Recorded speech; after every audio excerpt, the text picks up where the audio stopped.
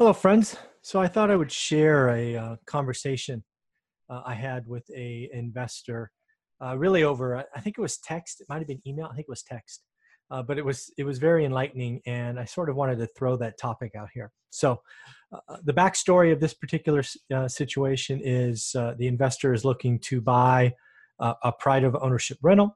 They're actually doing it inside their IRA or 401k or their investment portfolio. So they're actually going to own it free and clear. And I guess they were at dinner or some family function, and he was sharing with a friend of his that he was doing this and going to be closing pretty soon, like tomorrow or the next day or something like that. And what happened next shocked him. Right, his friend basically went, or at least on my impression is, went on this rant about real estate investing and why would you do it, and this, that, and the other thing. And the crux of this individual's argument was real estate is illiquid. Why would you do something so illiquid?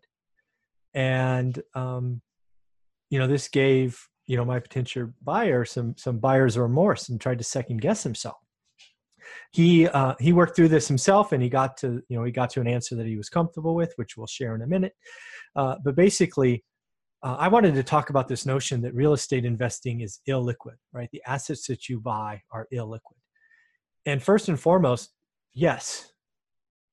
However, I don't see them being illiquid as bad.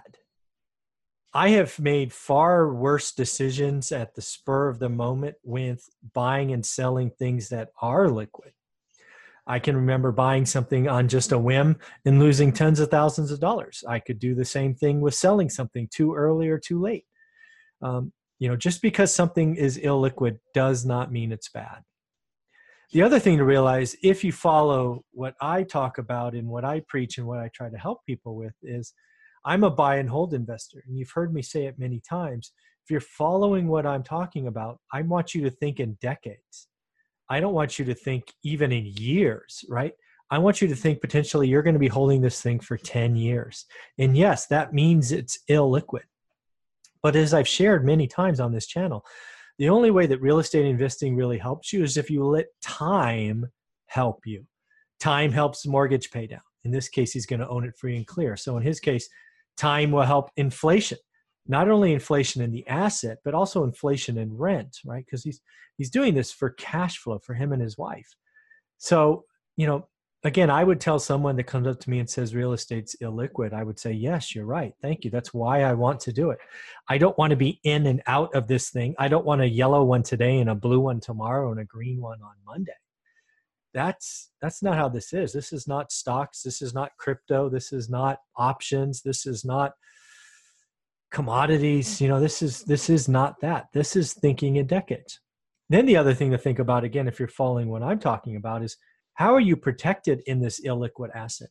Well, first, you're always buying below the affordability, right? Or the median, excuse me. You're always buying below the median. So if my market has a median of 250 or 260, and you're buying something under 190, you have a lot of protection there, because you can't even build houses now for that in many parts of the country.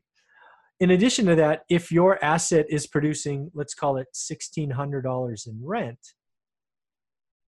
and you own it free and clear, so you have no debt service, even if expenses are 40%, you're still putting away 60%. And then you have inflation over the years. And again, why are you doing this, right? So, again, you're buying below the median. You have, rent increases and inflation in rents.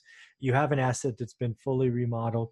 So there's, yes, things can go wrong, and yes, things can surprise you. And I don't wish that on anybody, but as I've shared in our story, it can happen. Stuff breaks. Tenants disappoint you. So, I just thought it was really funny. Somebody thinks real estate investing is illiquid is a bad thing.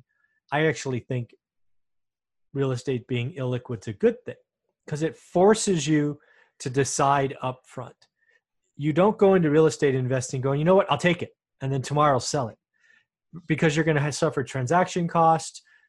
There's just lots of things you wouldn't do that. So make sure you're ready, because when you are and you're following what I'm talking about, I want you to think about in decades.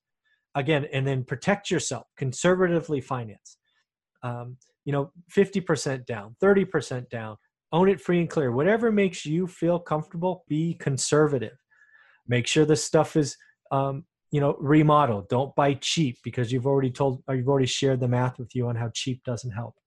So in the end, just realize that some of your friends who really mean no harm often talk to you about something they've heard or experienced or read or even experienced themselves about real estate not being liquid. And, maybe the right answer is the exact reverse. Yes, I am buying an illiquid asset, so I'm protected by inflation. It goes up as the dollar depreciates. It's out of the stock market, so if we go through a collapse in the business cycle, I'm protected there. I bought below the median, where a lot more people can afford to pay rent. It's already been remodeled with 50 or 60 grand in repairs. So you're really de-risking the situation. So in the end, I thought I would share that because, again, real estate is illiquid, but real estate being illiquid is a very, very good thing. All right, everybody, let me know what you think. Leave a comment below and have a great day.